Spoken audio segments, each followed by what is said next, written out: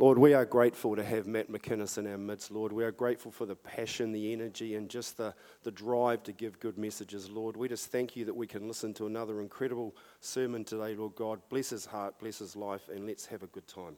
Thanks, mate. Cheers, Steve. Ooh, young person, that is, for someone on the wrong side of 40, that fills my heart to hear that. It's all relative, I suppose. But, apologies, I've just misplaced mine, as you do. Right, so today, we are going to look at the parable of the sower. Now, it's interesting, when you kind of go through these things, you think you know what you know, and you think, oh, I know this, I've read this.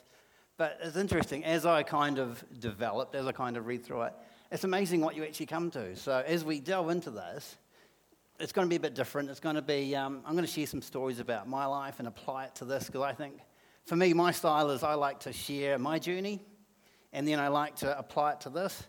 And I'm also an oversharer, so I share a lot, and Anna loves it because she learns new things about me sometimes. Now today we're really lucky because my family aren't here, so I can really overshare. So you guys are in for a treat.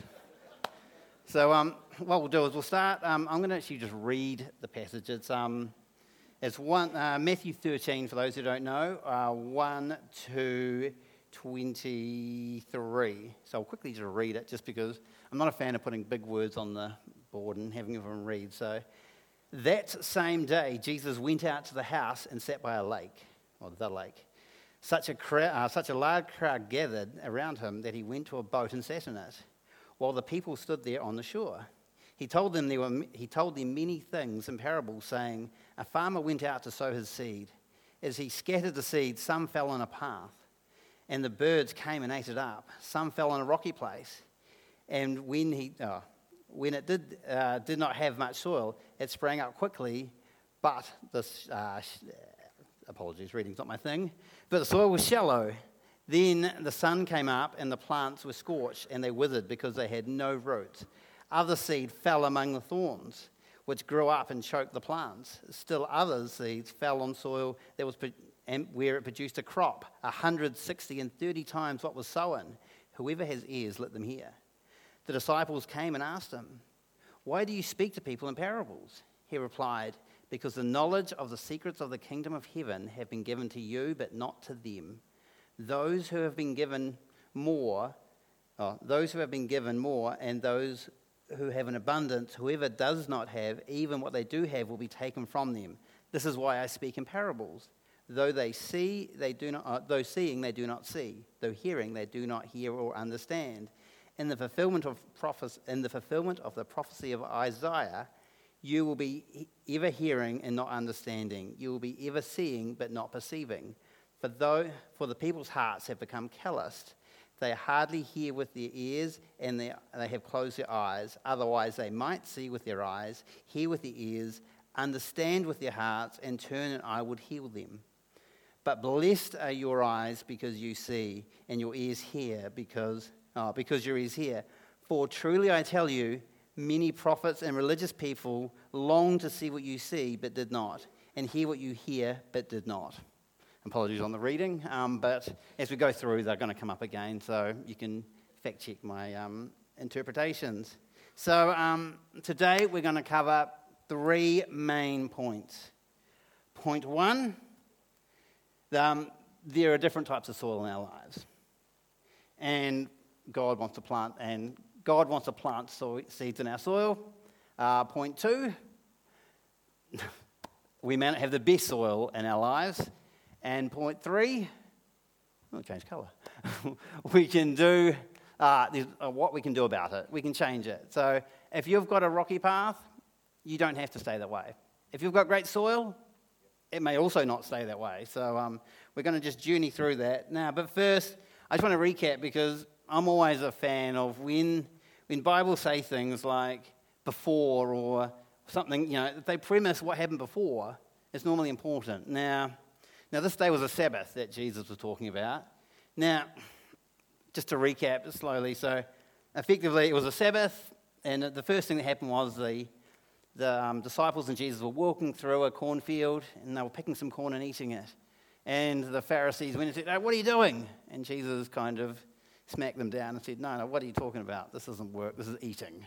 And then he healed some people. Here a guy said, look, what's more, healing someone or eating? And then bang, he heals someone. And then he smacked down some Pharisees, again, for complaining about healing someone. It's really, Jesus' life is quite interesting, if you ask me. Then they threatened, they plan to kill him, so he runs away. And we get to the point, then they ask for signs and miracles. So this is just a day of Jesus. This isn't like one of the magic days. This is just, a Sunday for Jesus. He's walking through, doing stuff. This is what our life should be. Our life should be healing people. Our life should be prophesying. Our life should be eating food. And our life should be speaking to truth that aren't real. That is the God we serve. And as we go into this, we're going to see that there's a way to get there. And if we're not doing that, then maybe we need to look at the soil in our lives a bit more. Now, where was I going with this? So the parable itself, I believe that the Bible says this applies to new people. What the seed is the word of God, the message of the kingdom of heaven into people's hearts. But I also believe that this can be applied to all of us. Because the truth is that God plants in our lives every day. Does anyone not agree with that statement? That God is planting things that need to grow. And as such, we as Christians need to also be thinking, what is our soil like? Now, our soil isn't one big farm, not one big plot, it's a farm. There are plots here and plots there and plots there. And this plot may be the most fertile soil. It's had fertilizer put on it. It's got great irrigation. It's growing crops. But you may have this rocky path over here. That's the classic Canterbury plains with rocks that just keep coming up. And it doesn't matter how many times you rip them out, they just keep coming up because it's a riverbed.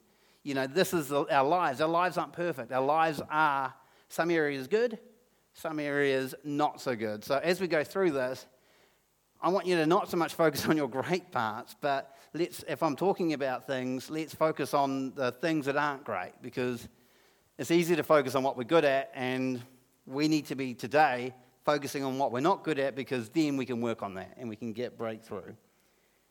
So, answer the story to kind of tie it together. For me, I too was called to a mission field of sorts, and I too was called to a mission field about 4 kilometres up for me, roughly. But unlike you guys, I have a propensity to enjoy flushing toilets and like really white food. Like when I go for Indians, I get New Zealand mild. Robert knows what I'm talking about. Sometimes if I'm really feeling spicy, I'll go Indian mild, thanks. But mainly, I'm a man who likes I'm a man who likes what I like, and I'm very mild. But the Lord called me into something, and that something for me was skydiving. So I would go 4 kilometres up, but I was always about a minute away from a toilet, give or take, depending on when you pulled your chute. And I loved it. Now, the Lord planted a seed in my heart about that. Like when I was 30, when I was a young man, I had a midlife crisis. Now, some of you people on this side are probably thinking, oh, midlife crisis at 30, but at the time it felt right, it felt like 60, But, for me, so I thought, I thought, I want to do this. It's my bucket list, but I don't want to do this when I'm like old that I can do it once and just tick it off a list. I want to do it. So I looked into it, and there are classes that you can actually learn to jump out of planes. And so I thought, I'm going to do this. And I have my mate Cam, and he's like, oh, that sounds awesome. I'm going to do it too. And we watched videos of base jumping and wingsuiting, and we're like, it was awesome. We're like, oh my gosh, this is going to be amazing. So the more I got onto it, the more I got excited. I'm like, I am going to do this. And so on my 30th birthday, a bunch of my mates got together and brought me there's a whole bunch of steps. They brought me the first package, which was ground school and a jump.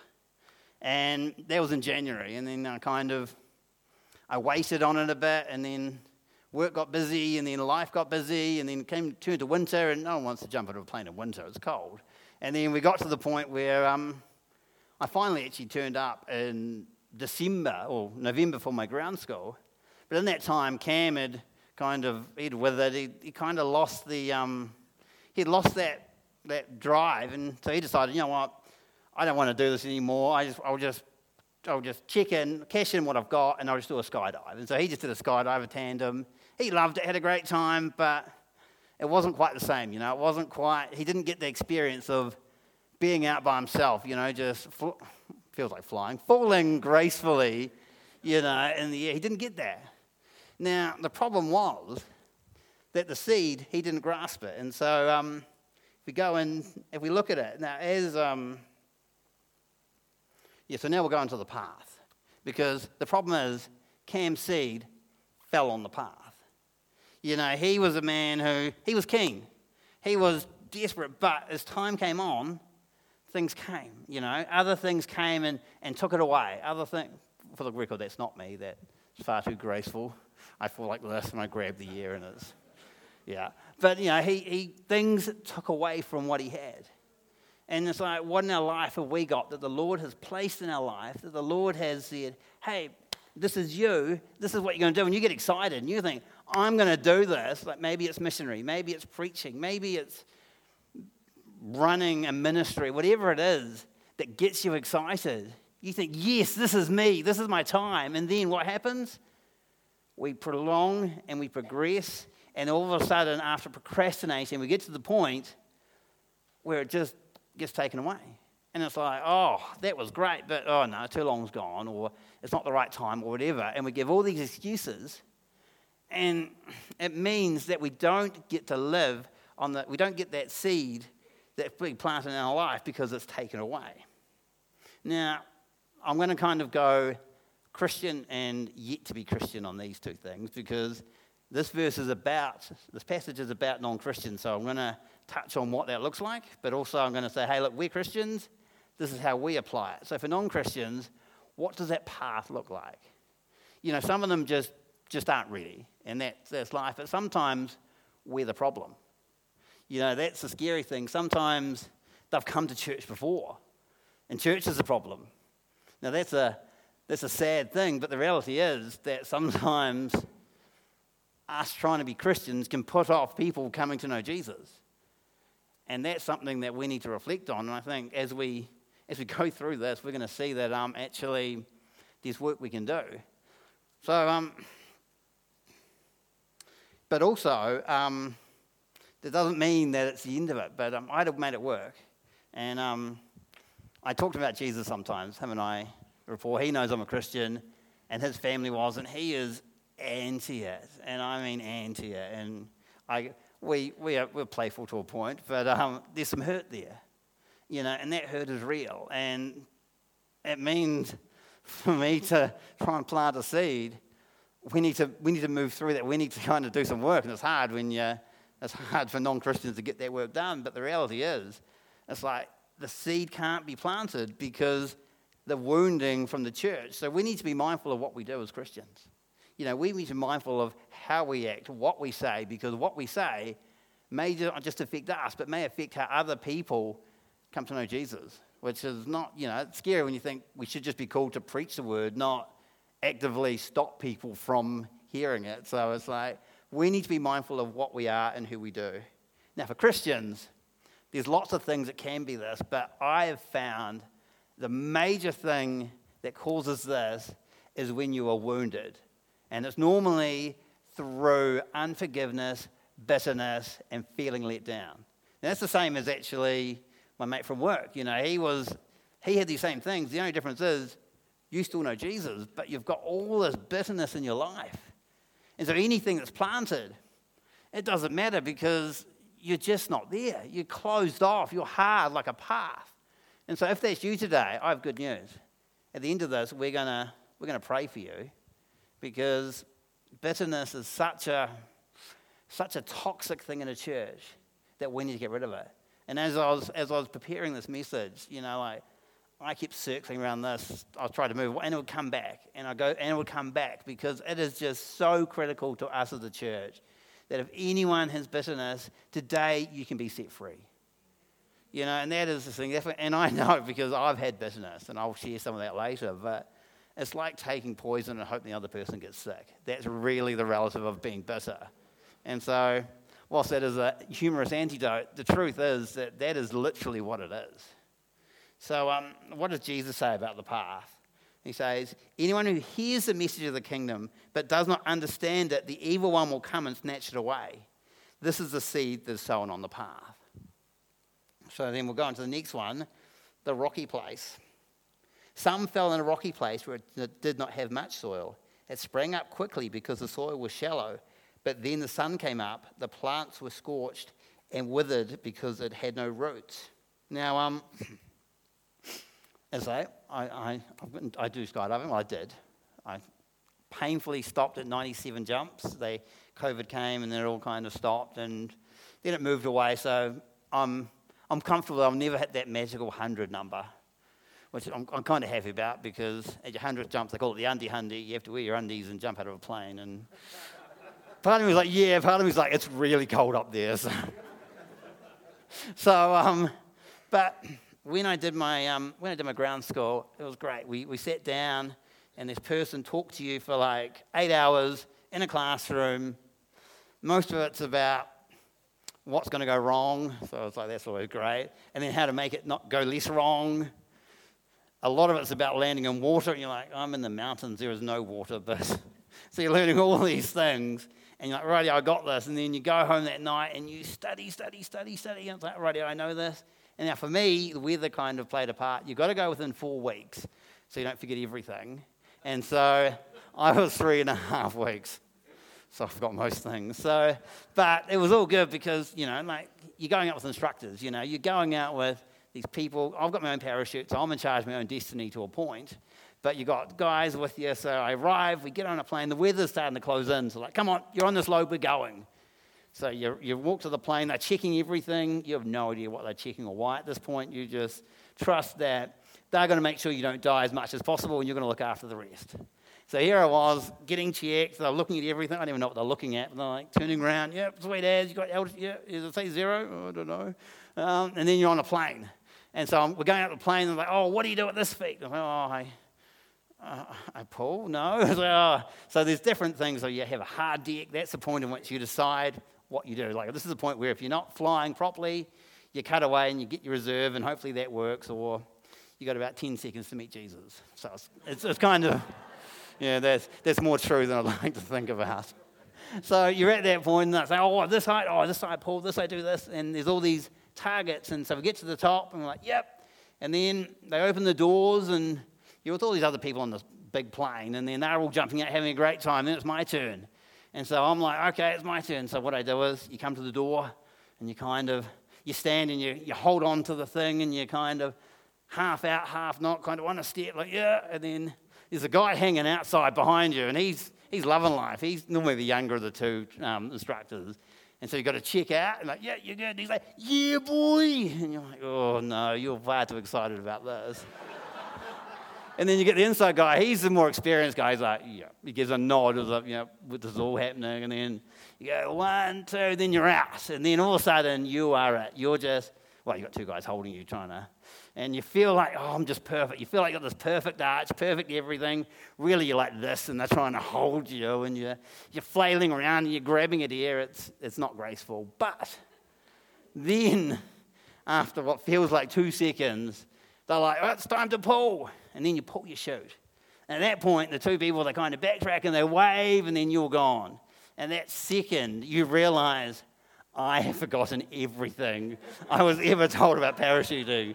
And everything I Googled was not about what to do in these situations. They're about how to do a backflip off a bridge before pulling gloriously. And so I'm in this situation where I've forgotten everything. And I'm just like, oh, God, please open. Don't have line twists. Don't have whatever else it could have. I don't want to cut away my first one. This is horrible. And I had a few twists, but I kicked them out because you actually pull so high. It's like, you're about 1.5 kilometres up. So you got plenty of time, because they put that factor in for noobs like me who have no idea. But I had to go through that. I had to go through that journey, and then you get to that point and you've forgotten everything. And I think that is so similar to the path, that doesn't have any soil.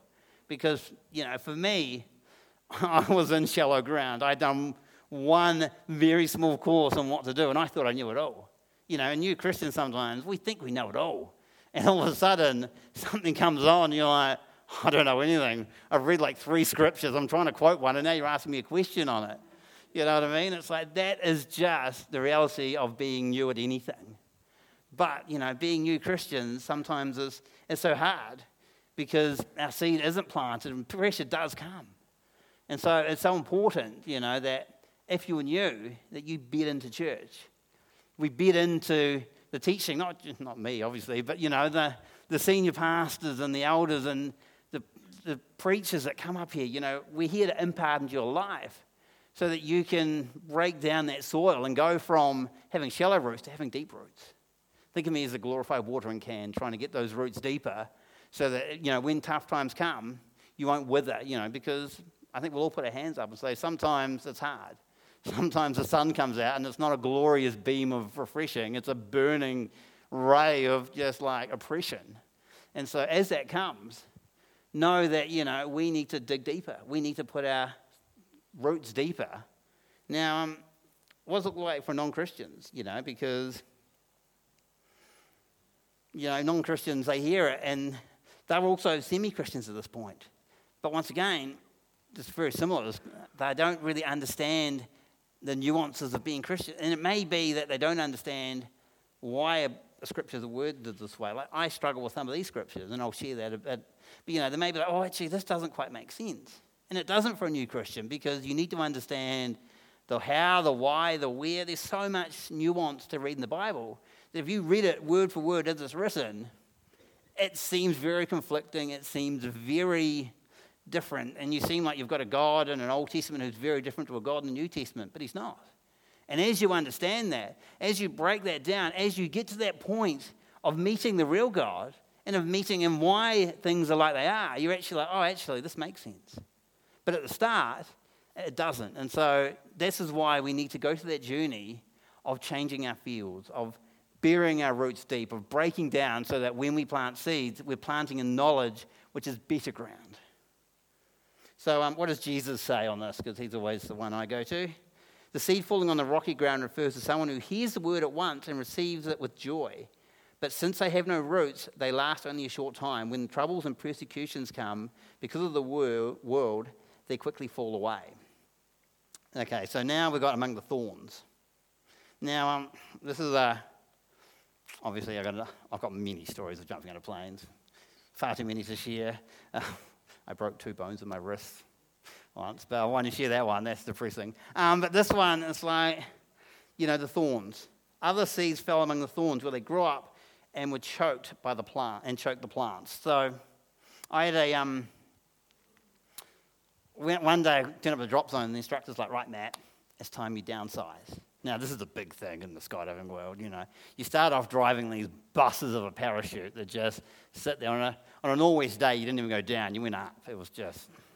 Yeah, I'm not even joking on that. Like, one time it took me like 20 minutes of spiraling to get down because you'd stop spiraling and just float back up again. It was depressing. But I was like, I can actually downsize. Now, what you do to downsize is you fly, you pull a lot higher, and you take your time and you just learn everything. You try and collapse it, you try and break it, because if you're high enough up and you get into trouble, cut away, pull your reserve, job's good.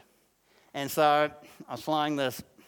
I've gone from a bus to probably a minivan, probably a 3-cylinder diesel 1-litre minivan. It wasn't great by any stretch, but it was better.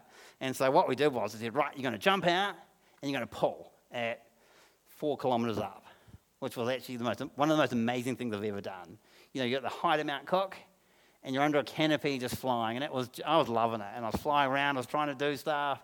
But this thing's a bus still. It's like you can't really break it. But I was learning how it worked, how turns worked. It was great.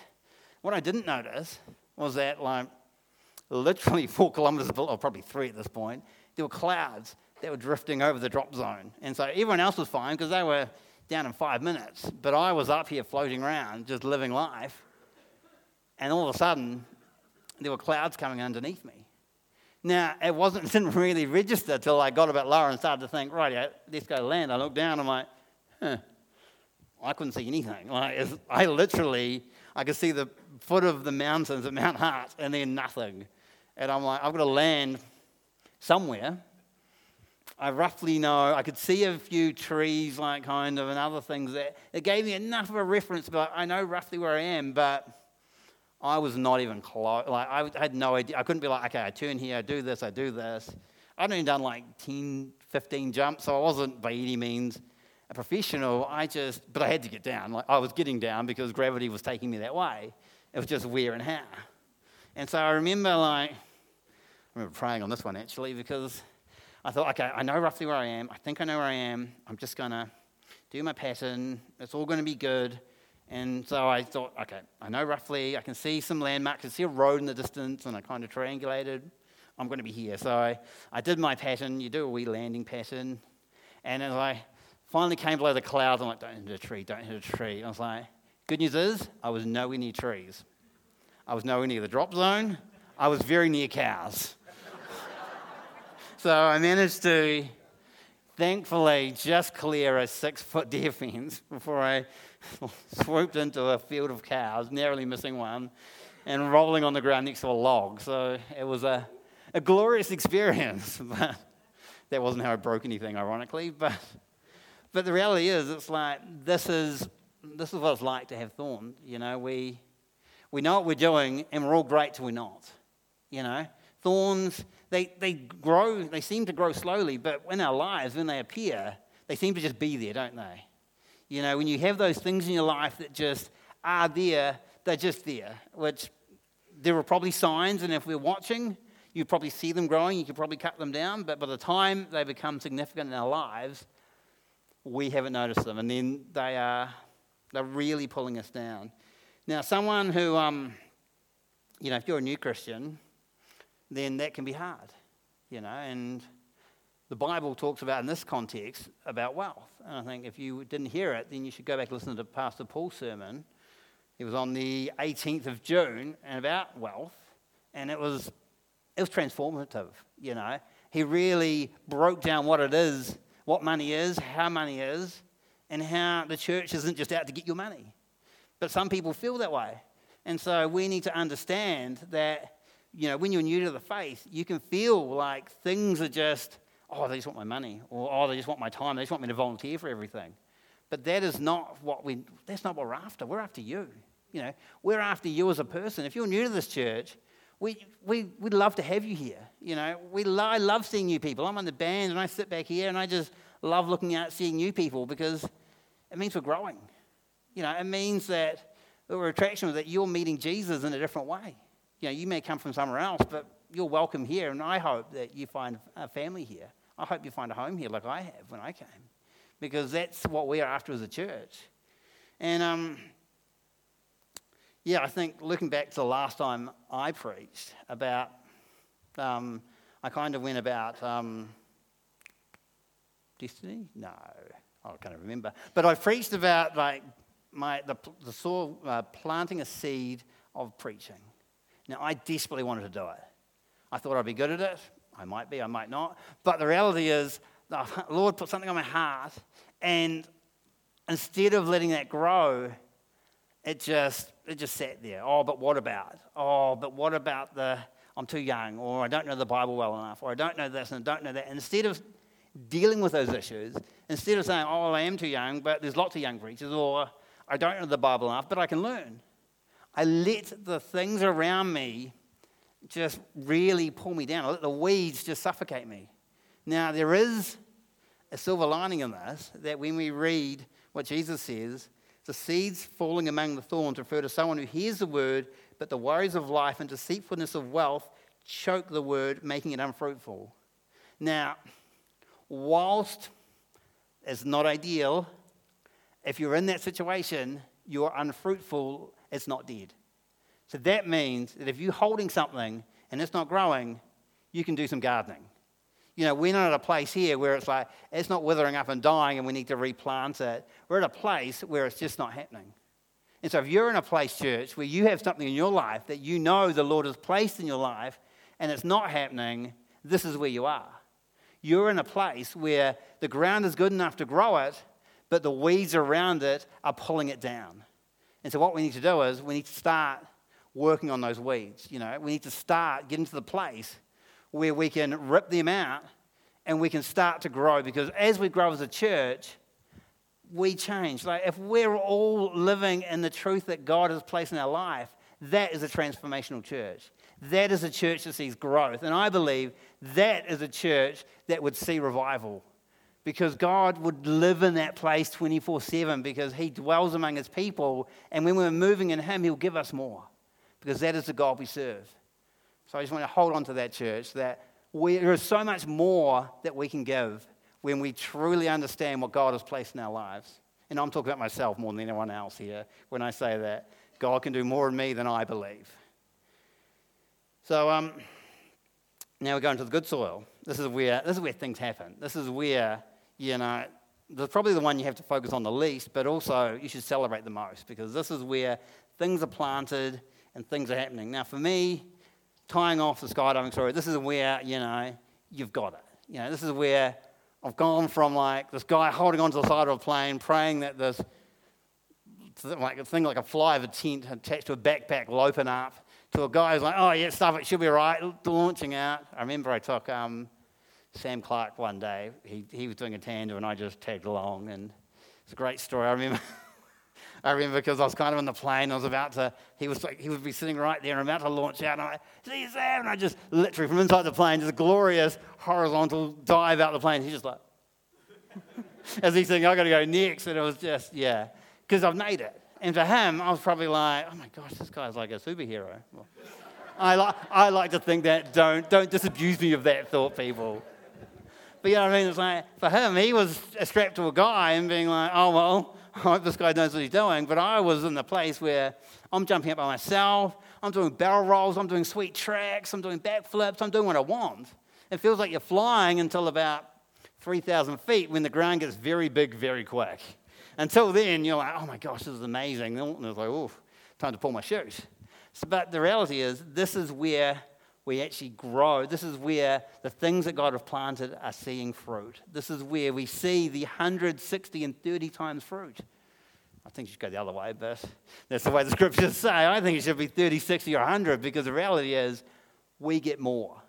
And this is where we're multiplying. And if you're not seeing growth in the things you are doing, if you're not seeing growth in the areas that God has called you into, then you need to do some gardening. Now, there's good news here. We're going to point 2. I've already had 2 points. I try to be a 3-point speaker, but 2 seemed right for this one. So, this is the why that Jesus speaks in parables. Now, this really threw me, because the Jesus I know, and this talks to understanding the Bible and how we can get confused and how we can get robbed of truth. Because the Jesus I know is a Jesus who goes after the lost, who loves the downtrodden, who seeks for people to know him. Why would he speak in a parable that people don't understand when he could speak in a truth where they would? And that's hard, because it's like, well, how does that work? And it's like, but then he talks to his disciples, and they ask, and they're like, hey, why do you do this? Why is it that when you speak to these people, you speak in almost riddles? And he says their hearts are callous, and they choose not to see, and they choose not to understand. And it's like, that's hard. But then I think, well, these people were Jews. These people understood the scriptures. These people understood, they read it, they knew it. These were godly people. They were called after God, but yet over time, their hearts had got callous. Their hearts had shrunk. Their hearts had become shut off from God. Their hearts had come to the point where they felt they didn't want to change. And so, as the scriptures report, they chose not to see and they chose not to hear, because if they saw and if they heard, they would have to make a change in their lives. And you know what? Sometimes we don't want to make change in our lives. Sometimes the lives we've got are good. They're not godly, but we think they're good and they're good enough, and so we kind of put it off. And I am the most guilty of this out of anyone. I have areas of my life that I still struggle to open up to God. I still see but don't see. I still hear and don't hear. And you can preach a message, and I'm like, yep, that's for everyone else. It's not my time yet, And I've had numerous ones. One of the big ones for me was on tithing. I was a generous guy, and the Lord blessed me with money, and yet some reason I would give to someone, but the giving to God, every time that was preached, I'm like, oh, that's someone else. And one day it just broke. For me, I think it was actually after I was married, which is a depressingly frank insight, but the reality is when Nikki challenged me on it, and it's like I had nothing. Because it wasn't built on a truth. It was built on me choosing not to see the truth. And so once I saw that, it was like, oh, of course I do. And now we do, and it's just, the freedom has just been amazing. But other areas of my life, for me, I remember I used to be a bit of a lad back in the day. Now, I came to faith around 16, but I was very much a cross between the path, a little bit of shallow soil, and a fraction of thorny soil. I think that was a bit where my faith actually did survive. But most of my life, I was damaged through multiple childhood traumas. But the thing that got me was I used to be like, oh, let's go to town on a Saturday night. When I was 18, let's get onto it. And I would. And then I would come to church the next day and think, this is not a problem. I'd be in the band and I'd turn up and I'd be a bit seedy from the night before, and this is not okay. But in my mind, I had got to the point where I had made this okay. I had justified it. And so any word that says no, I'm like, oh no, but you don't understand. Because of this, this, and this is okay. Now, I couldn't point to scripture because of course you can't. But in my mind, I'd transformed things, I'd moved things. And so if you have things in your life that are like that, if you have places where you've modified, and in your heart of hearts, trust me that but you're like, I'm not ready to do this. If you've got that, today is a day of breakthrough. Today is a day where we're going to open up the front later, and we're going to break through that, because once again, if we want to be a church that transforms, if we want to be a church that grows, we need to break through. Now, as I did that, I had mates who I was trying to bring to Christianity. And in my mind, I was like, oh, but it's okay because I'm making Christianity cool. They'll see that I can still go and have some drinks, and then I can, go to church, and we can do both. And it's like the arrogance of me to think Jesus needs me to make Christianity cool. That is the place I'd got to. The lies I'd spun myself to think, hey, this is where we are. But that, looking at it from the outside, looking back, you're like, that's stupidity. And I hope you're all seeing that and being like, you're an idiot. And if you're not, I was. And so, because that's just the truth, that when you're in those places where you're justifying what you're doing, you're not growing. That's just the truth. And if you want to grow, we need to get away from that. We need to break through that. Now, there's an easy way to do that. And the disciples knew it. And there's a hint there. It's discipleship. As a church, we need to be discipled. The Bible says go out and make disciples, but we also need to be disciples. And discipleship, I was chatting to Paul about this yesterday actually, discipleship isn't mentoring, it's discipling. Mentoring is someone coming along someone else and helping them to become more like them. Discipleship is coming alongside someone and helping them become more like Jesus. Now, if I'm mentoring you, you're in trouble.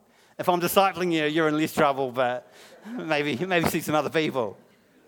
You know what I mean? It's like, so we need people to disciple. If you're older, we need people to actually look to disciple younger people. And if you're younger, you need to be looking to be discipled by other people, because that's how we grow. The reason I can stand up here today with any form of ground that is beyond a path is because I had people in my life who imparted into me. I had godly men who walked beside me and imparted their lives and their story and their faith into me. Now, that was mentoring, but there was mentoring to get to know Jesus more. And so if we're in this church, you should be, looking to disciple someone, and you should be looking to be discipled. Now, discipleship takes many forms. When you're sitting in the congregation and we're preaching to you and we're sharing the stories with you, that is discipleship. That is speaking into your life and saying, hey, this is how you be more like Jesus.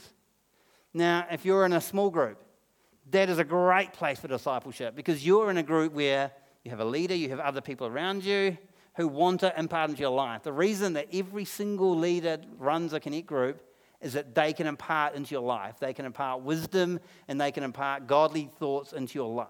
So if you're not in a Connect group, get into a Connect group. There are flyers at the front. Yep, there are flyers out the front. If you're new and you're looking for one, come talk to me and I will help you get into one because this is where the church grows. You know, on Sunday morning, I can inspire you. We can play songs, but the reality is when you're in your groups and you're discussing the small things that you get breakthrough. Because I've missed so much that if you went away and talked about, you would get. I remember, interestingly, we used to be in a group in the young adults in my old church, and we used to break into 2 groups. And we'd go away and we'd discuss, and we'd come back and we'd share. And it was amazing how the same scriptures in the same way would turn out so differently. Someone would go, oh, I got this. And we're like, how did you get that? And then you'd break down, and that's where most of my Bible knowledge comes from, is other people sharing their knowledge and us kind of working through to work out what is the truth that the Bible is saying.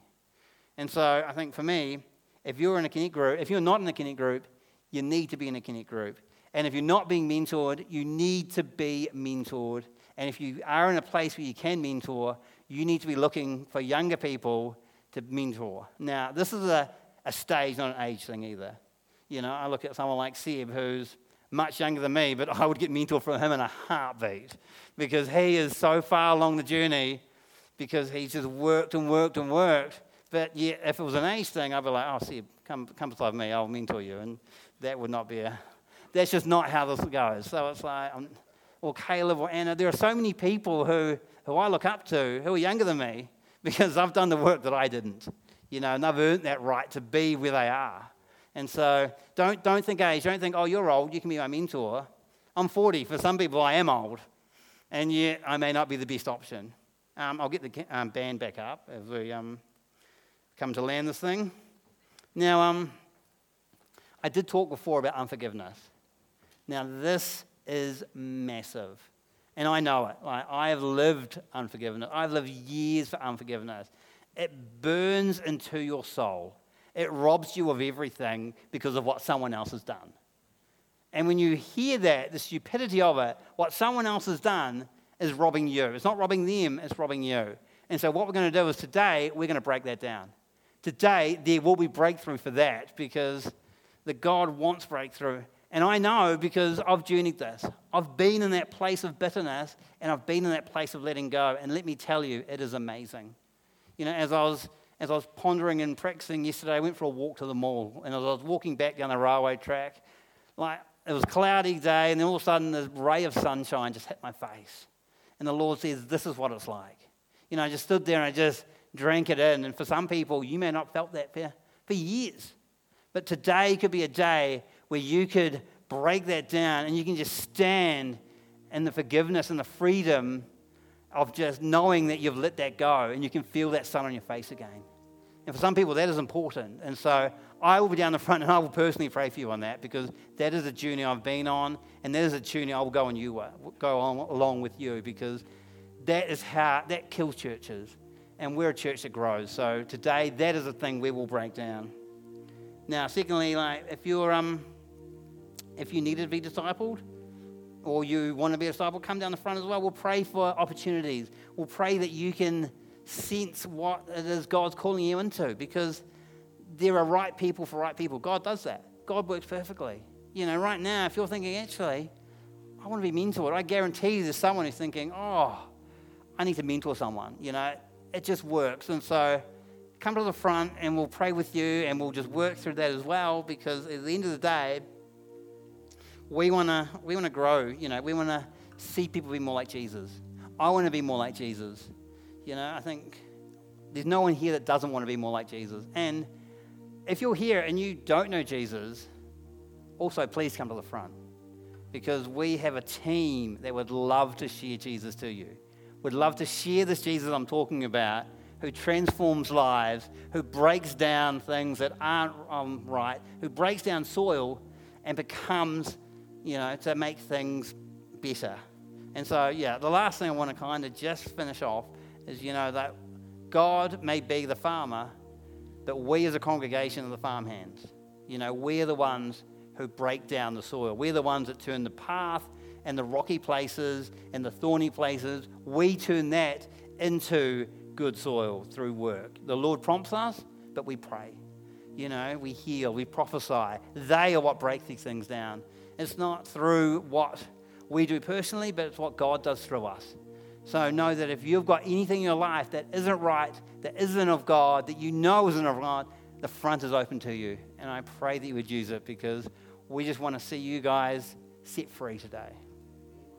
Thank you, guys.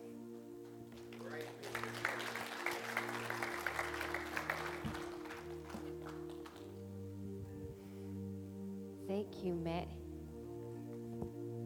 Would you like to stand? And we got to sing. But now you're standing, it's an opportunity to move. Move forward if you like prayer.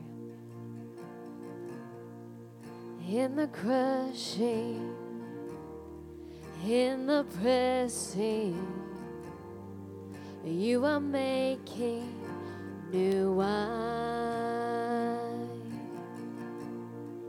In the soil I now surrender. You are breaking new ground. Sing that again.